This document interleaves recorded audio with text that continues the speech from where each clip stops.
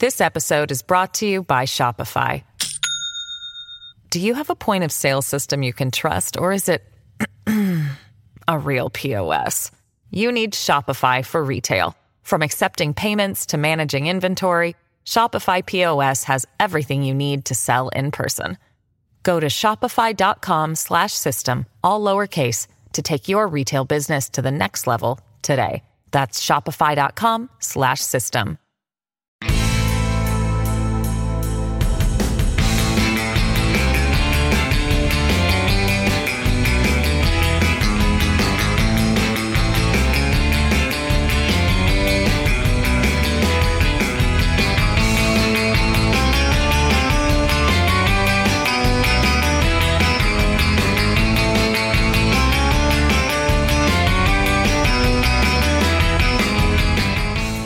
Hello and welcome to Rock and Roll Politics, the twice weekly podcast with me, Steve Richards.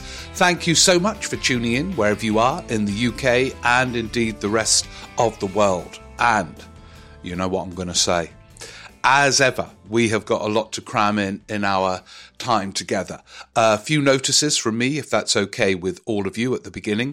Then I'm going to reflect. Last week, I went kind of contextual. One of our favourite words for new listeners and new members of the Rock and Roll Politics Cooperative is context. To make sense of volcanic events erupting around us now, you always have to go back. Things don't happen by chance on a daily basis. There are always seeds that are sown much earlier. And in terms of making sense of the crises erupting around Sunak, I went back to 1997 and the Tories' failure to reform in the aftermath of that epic landslide defeat in 1997. Now I'm going to focus in on one issue, which I think explains in a micro way a lot of what's going on. And it is a name, a person. Boris Johnson. And I'll be looking at that, if it's all right with you, in a moment. Then a fantastic range of questions, some of your reflections on the interview with Theresa May's former Joint Chief of Staff, Nick Timothy, and his ideas about where a modern Conservative Party should and could go in terms of economic policy making. And it's one of the interesting what-ifs, I think, if he had managed to survive and navigate the torrents erupting around Theresa May, what a Conservative Party might look like. I'm not a fan of what-ifs, but I think that's an interesting one, as is what if Michael Heseltine had won the Tory leadership contest in the autumn of 1990, passionate pro-European at a junction where the Tory parliamentary party was not at that point set so against the European Union that any MP was calling to leave. And a whole range of other questions too. Get running if you're running, or baking or eating. I'm getting a lot of emails where you tell me you're listening whilst having these fantastic sounding curries. Except for I'm a vegetarian, so I wouldn't eat most of them. But I kind of get the picture, and I'm excited by it. Anyway, just a reminder that, the email address, of course, because I kind of assume you've got it. But if some of you haven't got it, there's no way you can contact me to tell me you haven't got it. So it's steverick14@icloud.com. And just on that, steverick14@icloud.com. And while we're on those kind of notices, those of you who kindly subscribe to Patreon, we're in a new month, aren't we? Any day now. Some of you will be listening to this in a new month. And it means episode 2 of The Troublemakers. The first episode was Tony Benn. The next episode coming up, you'll have it in the next few days, is Enoch Powell. Just a fascinating figure. I was going to say complex, but perhaps he wasn't. Anyway, if you subscribe to Patreon, you get that and loads of other bonuses. The live shows, just very quickly, if you don't mind really running through them, because as I kind of almost discovered on the podcast as I was reading them out, it's like a kind of mini tour. Birmingham, March the 21st at the 1000 Trades Club. King's Place, March the 23rd, the first one at King's Place of the year. Dun, dun, dun, dun. Taking a break. It's usually kind of pretty regular, but it's the first of the year. Belfast on March the 26th at the Black Box, Hill Street, which I gather is a great venue. That evening, Rope Tackle Shoreham, March the 29th, the Witham at Barnard Castle, April the 1st, the Old Market Theatre, Brighton, on April the 24th. And all the links will be in the blurb for the show, so you can get tickets and we can all get together of an evening with a few drinks to make sense of it all. Yeah, sort of. Anyway, thank you. That's it for Assembly Notices. As I say, there are long-term reasons for the current crises around the Tory party. They are hugely significant because, given half a chance, England votes Conservative for reasons we've explored in this podcast many times. Might have to do so again at some point. So it is hugely significant, the capacity of this party to reform. One of the great myths around this party is, it's so adaptable. It changes with the times, and that's why it wins. It doesn't change very much. It is not adaptable.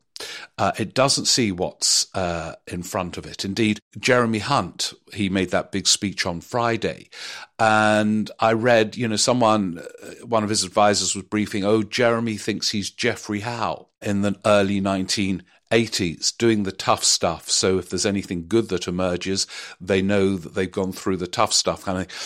They cannot escape the 1980s, and it is so dangerous for Britain and bad for the Tory party.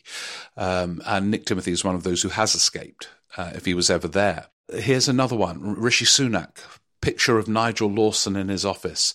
Liz Truss and Kwasi Kwarteng, for the 5 seconds they were in power, briefing. It's like Nigel Lawson's budget that, cut the income tax dramatically. They cannot leave the 80s behind. So there are kind of deeper reasons. But anyway, if you didn't listen, that was the podcast before last. But there is an immediate reason for Sunak's deep problems, and it is Johnson.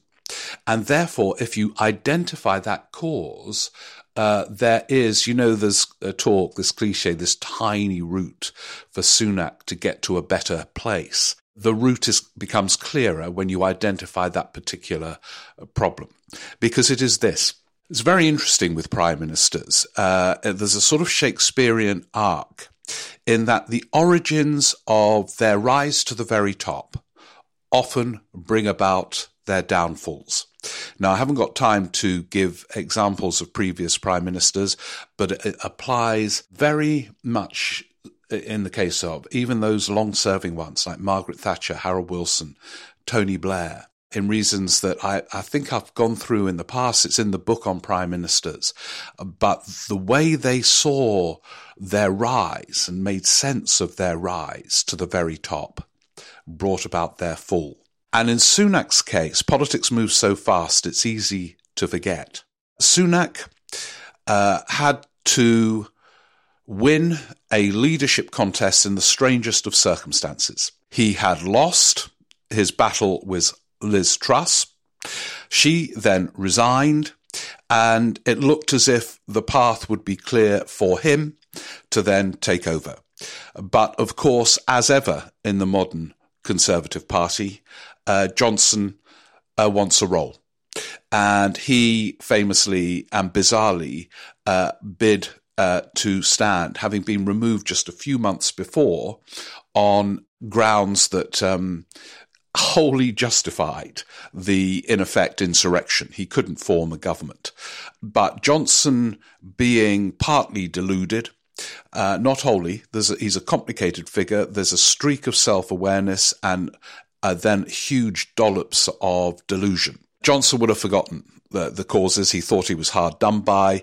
He has joked in various well-paid speeches, well-paid, absurdly paid speeches. It was a hot summer. Tory MPs went a bit bonkers. And he, of course, put in that challenge to take on Sunak and was deluded enough, if you remember, to meet Sunak, to ask him to stand aside so they could all unite around Johnson. But Sunak then acted in a way that is going to possibly bring about his own downfall. In order to defeat Johnson,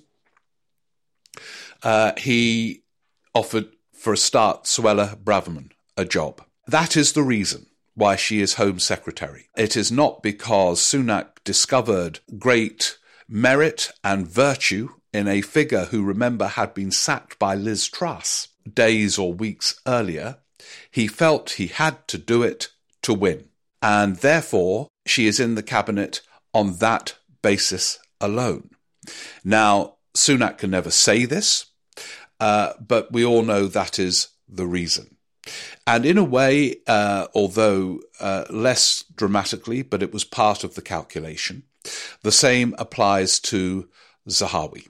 Here is someone who will come on to the investigation by the so-called ethics advisor in a moment, or the report of the investigation, which is utterly damning in a very clear prose. Anyone who reads that, apart from Zahawi, who thinks he's been hard done by, could only reach one conclusion.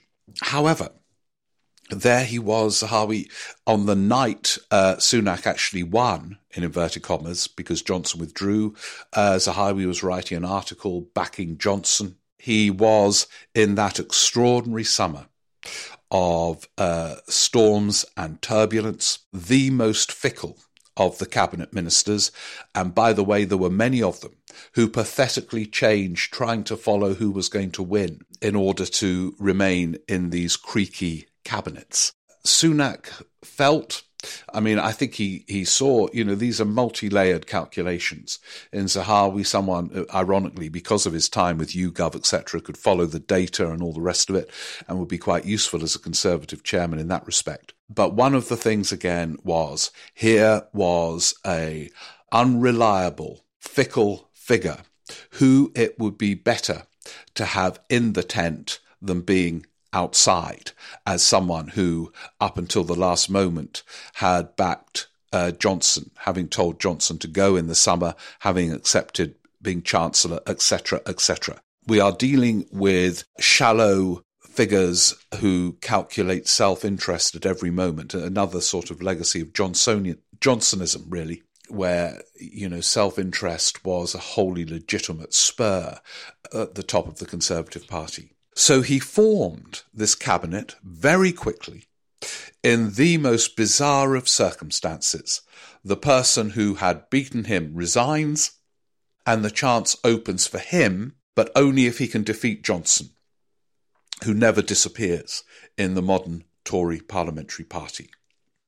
And that meant, from the beginning, Sunak was in a weak position. Now, this word weakness is used often in British politics, and it is damning. No wonder Keir Starmer uses it. He's again copying Tony Blair. He used to call John Major weak. You're weak, weak, weak. And Major hated it, sitting there. Now, the term is potent, but more complicated than it sounds, because what you have to assess is, with that term weakness, whether it's the character who is weak or the position that character is in. Now, perhaps Sunak is a weak figure.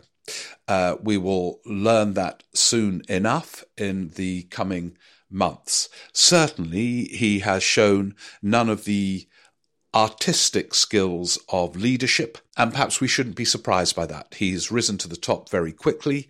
He was untested, really, in the early months as Chancellor, when he was supremely popular, giving tons of money away. And when he was tested, he got irritable and became a lot less popular. As Chancellor, things started to unwind for him. So maybe he is weak, but that's not the point of the current situation. He is just in a weak context. It is a context where assertiveness from the leader becomes very tricky. So obviously, and it was very clear to all of us and just about everyone else, Zahawi had to go. But he, Sunak, although I can't think of a figure he is less like, is in a sort of Macbeth situation. As ever, you have to turn to Shakespeare as a guide to get us through politics. By the way, he was very good on strength and weakness and the perception of strength in his history plays. Have a look at Richard II, for example. But so Sunak is in no position to be mighty and dominant over his party and his government for several reasons. The context in which he won, which we've just explored, he lost the leadership contest, then won it by default. He wasn't elected by the party membership, which is always a kind of weakness, as Theresa May discovered. And he has this cabinet, which was put together, A, to help him win, because he thought Johnson might win, and B, to try and retain some sense of balance within those who yearn for Johnson in ways that only a psychiatrist could understand, and the other kind of factions of that insurrectionary parliamentary party. As I say, the backdrop to a lot of this is the Tory parliamentary party has become harder to lead than the Labour parliamentary party.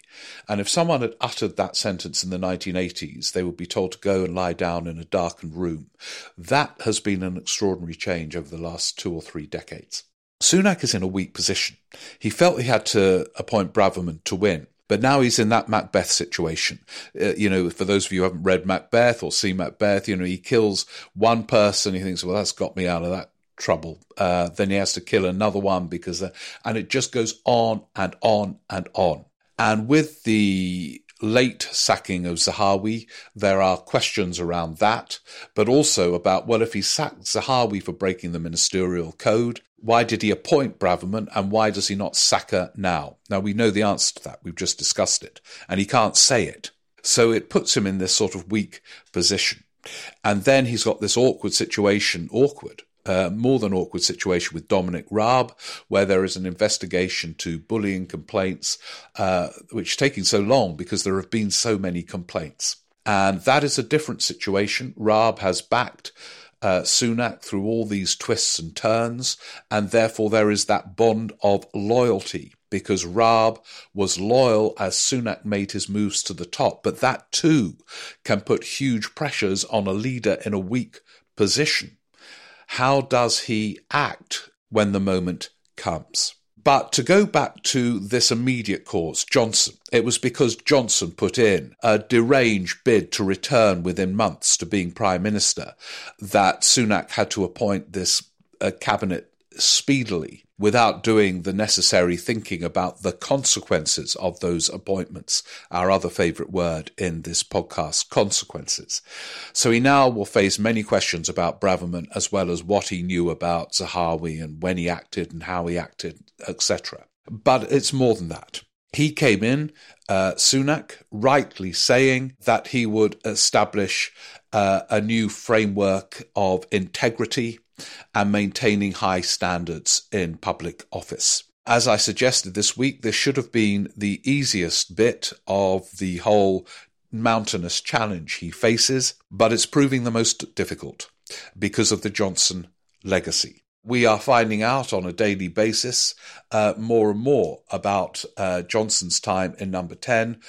All of it shocking if we weren't almost immune to being shocked by what we hear about his conduct. But the whole furore over the £800,000 loan, the mediating role of the BBC chair, and so I'm going to look at the BBC at some point, it is in crisis not only because of its chairman and etc., but there are other reasons. They all interconnect, as they tend to do with crises. But Johnson, if he needed 800 grand to keep going, should not have stood to be Prime Minister. But it wouldn't have crossed his mind. He would say, I'll win, I'll be Prime Minister, and then I'll get the money. And sure enough, he got the money. But then, even now, as I think voters, imagine voters in the Red Wall hearing about 800,000 grand he needs just to keep going. And then he sort of is doorstepped about all of this. and then say, Richard Sharp knew nothing about my financial affairs. And then we hear that he got advice from the cabinet secretary saying you can't use Richard Sharp anymore to advise you on financial affairs, in effect. Each element of it highlights the scale of sleaziness and corruption. And of course, we've now got looming the Select Committee investigation into Partygate, which will be televised. There will be a growing sense, I think, even amongst those red wall voters who worshipped Johnson for reasons that, again, frankly, needs a psychiatrist to explain. No, it doesn't, actually. It's all to do with Brexit and the fact that they saw him delivering on their wish at the time, a wish that is changing, I suspect. In 2016, they thought the elite were trying to put a barrier up against their victory in that referendum, and here was the person who delivered. In other words, they saw him as one of them and trustworthy. When everyone said, oh, it's baked in that everyone knows he's a liar and a rogue, I don't think that's the case. I think they saw him as one with them over Brexit, and saw him, therefore, almost as a bond of trust between them. Well, voters don't follow politics, but they will be picking up some of this stuff. And look at the polls. They're turning against them. And so Johnson has left and continues to leave this legacy of mendacity, rule-breaking, and corruption, and going around as if it's perfectly acceptable, and has his followers who still want him to come back. So it seems to me that the one thing that Sunak can and should do, and though it is risky because I say he is in such a weak position, is to absolutely mark a break with that Johnson era, and to almost state it explicitly. I say almost because if he does it too overtly, he's then trapped again. Well, you were his chancellor. It's the thing, by the way, that Keir Starmer is going to get into trouble with by his mistaken move of suspending the whip for Jeremy Corbyn and not letting him stand at the next election. If he's that bad, what the hell were you doing in his shadow cabinet? His office and he think they're in the right place. Look at us, we've changed, we got rid of Corbyn. The question will be asked again and again and again. If he's too dangerous to stand even as a Labour candidate, how the hell did you stay in his shadow cabinet and tell everyone to make him Prime Minister at the last election? Big, big mistake. Strategically, it's a big mistake. And obviously, Sunak was in Johnson's cabinet for a long time, so he cannot be wholly dismissive. But on this issue of integrity, he must be, because it is so obvious that Johnson was up to his neck in it. And he has the virtue of resigning. He was one of the first to resign. He should have done it much earlier. When John Major got in 1990, he was very clever in a way. He kind of conveyed in quite big ways a shift from Margaret Thatcher to her fury, because she had backed him.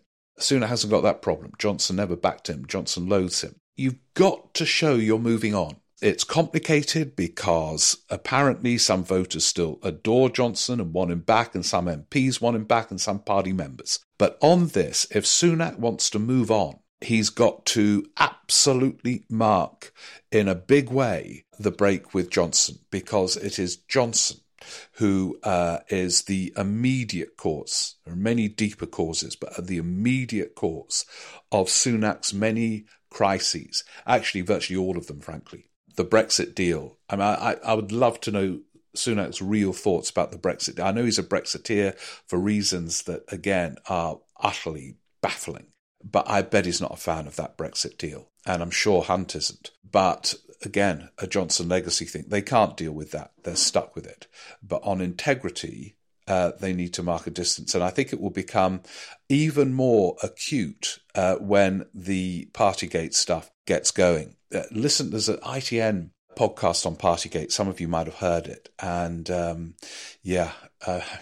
I thought, it'd just be a rehash of all the shocking stuff that we know, but there's more. So If he can't deal with Johnson, I think Sunak will end up in a weaker position with Johnson hovering. He needs to almost take him on, to use that cliche. It's always the Labour Party leadership always get the advice, you got to take on so-and-so, you got to take on the left, you got to take on and it fuels a kind of sense of internal hatred, which is already there within the Labour Party always. But I think he's got to take him on, and he can do it in ways that are not wholly confrontational. But voters have got to see a change in that respect. I mean, we've all talked about the other things which are, Britain's not working. That's another more fundamental challenge. But the sleaze, he won't escape it unless he absolutely marks a move on from that appalling era. Anyway, look, let's now turn to your questions.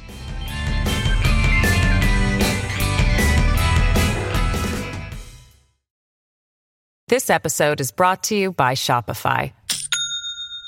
Do you have a point of sale system you can trust, or is it a real POS? You need Shopify for retail. From accepting payments to managing inventory, Shopify POS has everything you need to sell in person. Go to shopify.com/system, all lowercase, to take your retail business to the next level today. That's shopify.com/system.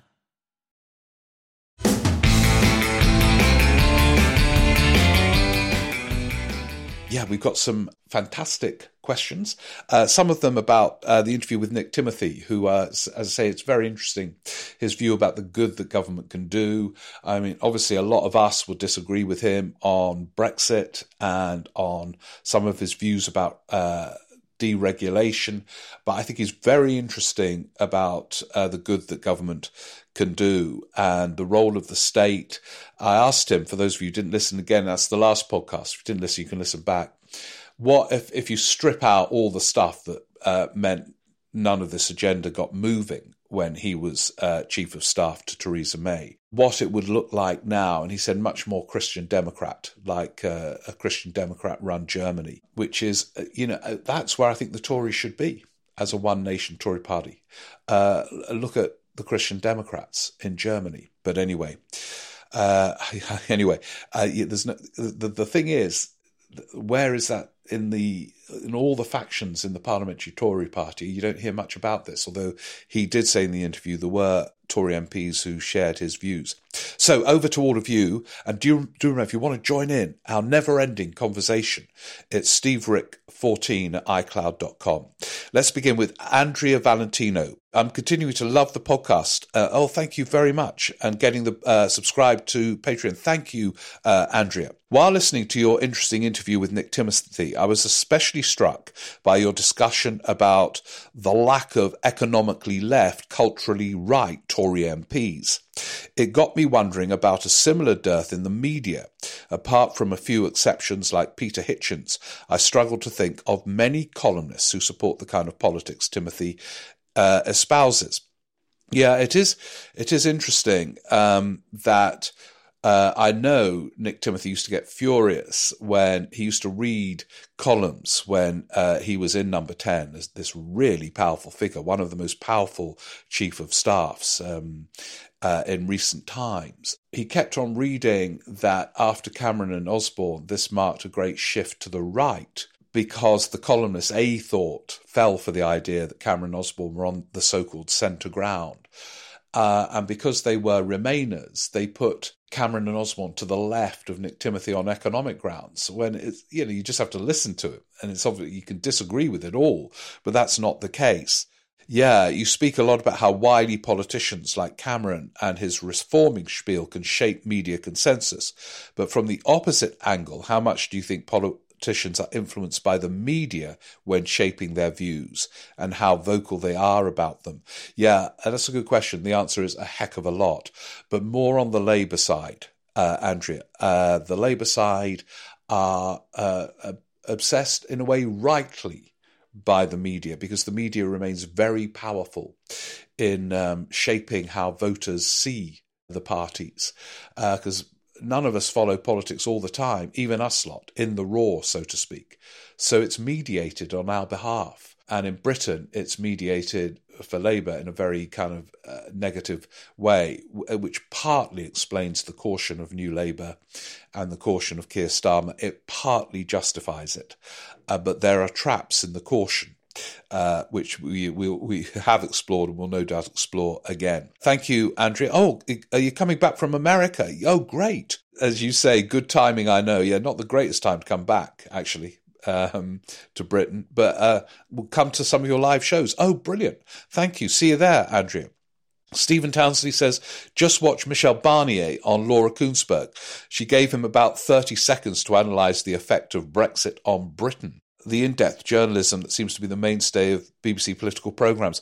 Well, to be honest, because of that reason, that they cram in too many guests, I've given up watching Stephen, so I didn't see it. It would have been interesting to hear more from Barnier about how he sees Brexit at the moment. But yeah, I'm not surprised that he got about 30 seconds.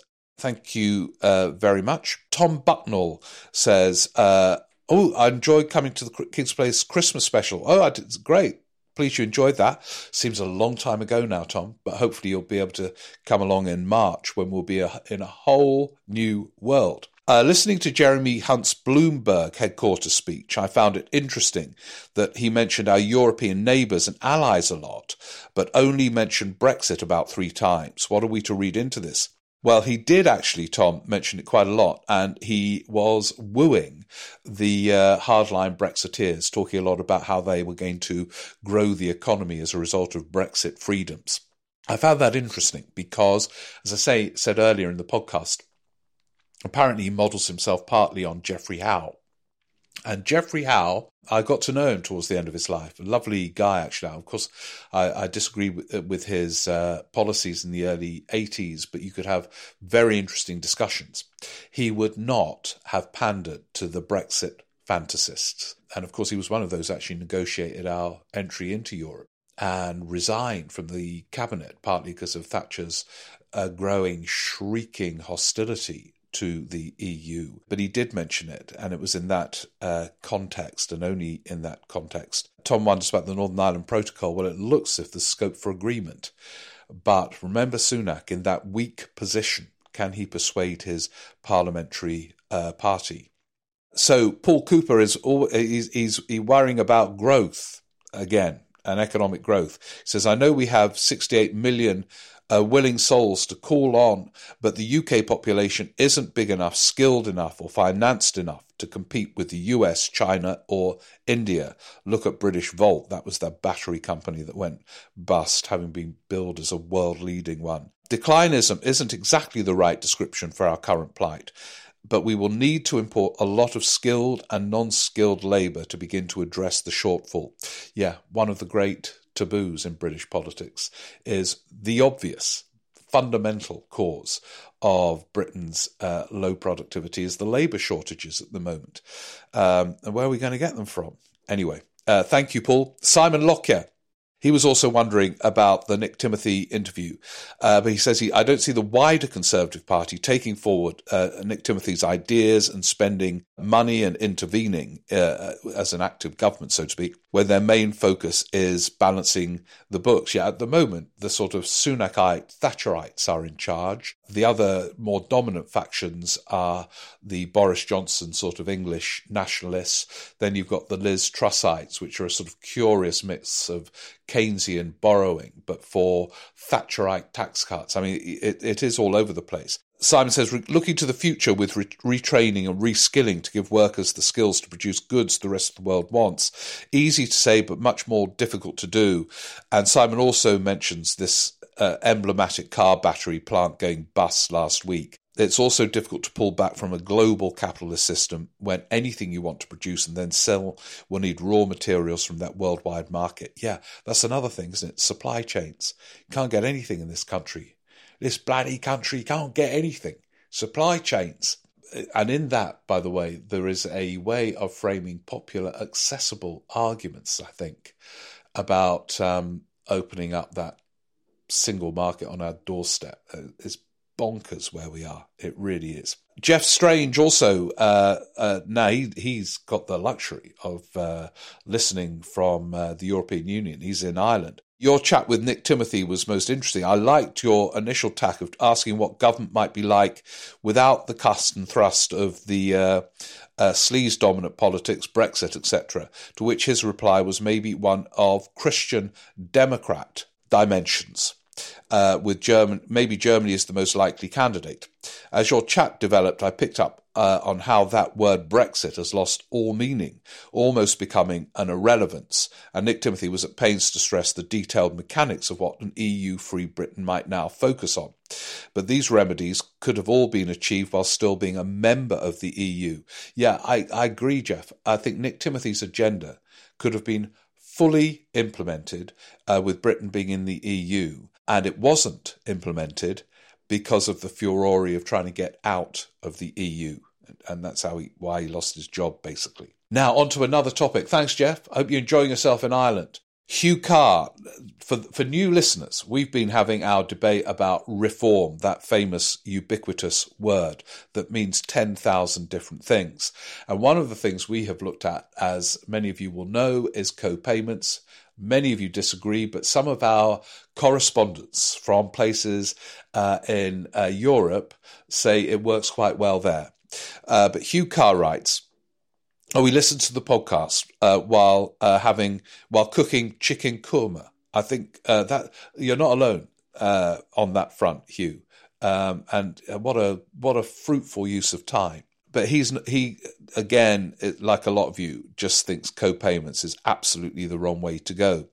And here's why. First of all, it's the Gordon Brown wrote about this the other day. It breaks the fundamental principle of the NHS, free at the point of use. But even if the NHS charges for A&E visits, GP appointments, will that reduce demand significantly? Elderly people, children, households on benefits and the chronically ill would be excluded from charges. But they are by far the heaviest users of the NHS. Meanwhile, it will cost quite a lot of money to administer co-payments for the rest of us. He just thinks it's not workable. And he says it goes back to framing a debate around tax and spend where you can get the resources through that means. And there was a brilliant email last week, I'm going to read it out again at some point, about how you can frame an argument around tax and spend, even in England, and win it. You know, when I hear about access to GPs in, I don't know, Brussels and Germany and so on, you do wonder. I won't put it any more than that.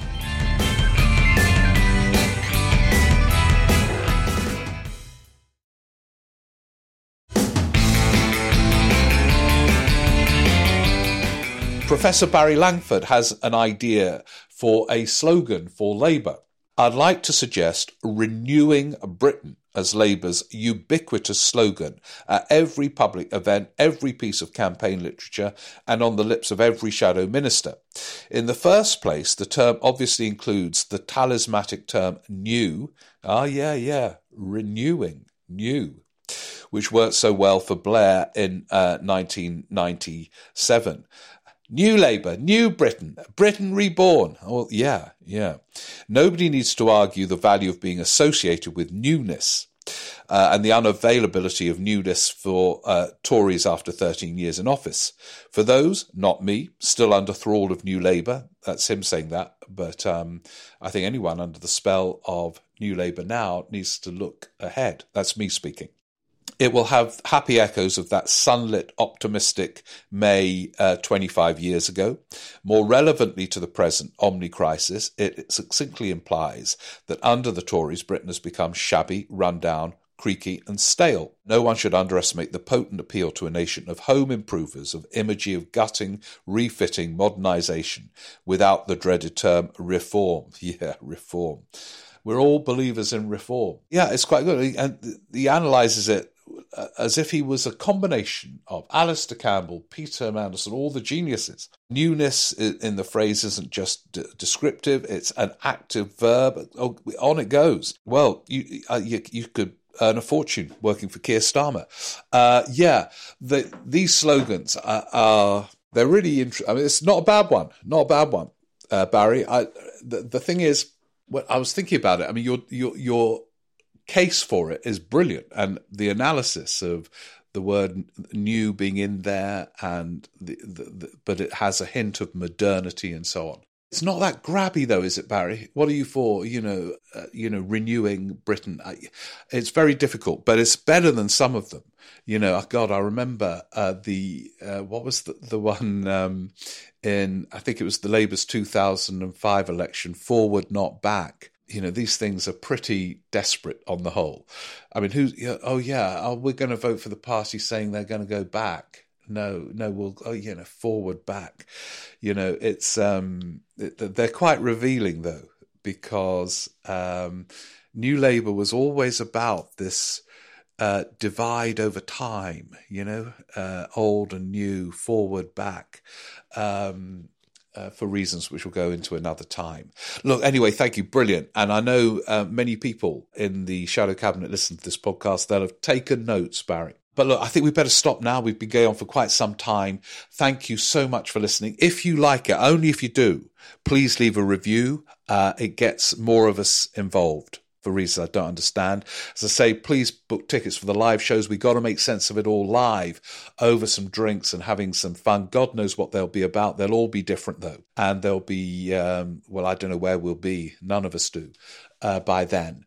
And look, have a great time and look forward to seeing you later on in the week with another fantastic interview arising out of our conversations in our cooperative together as we struggle to make sense of it all. And see you then. So take care, enjoy yourselves, making sense. Bye.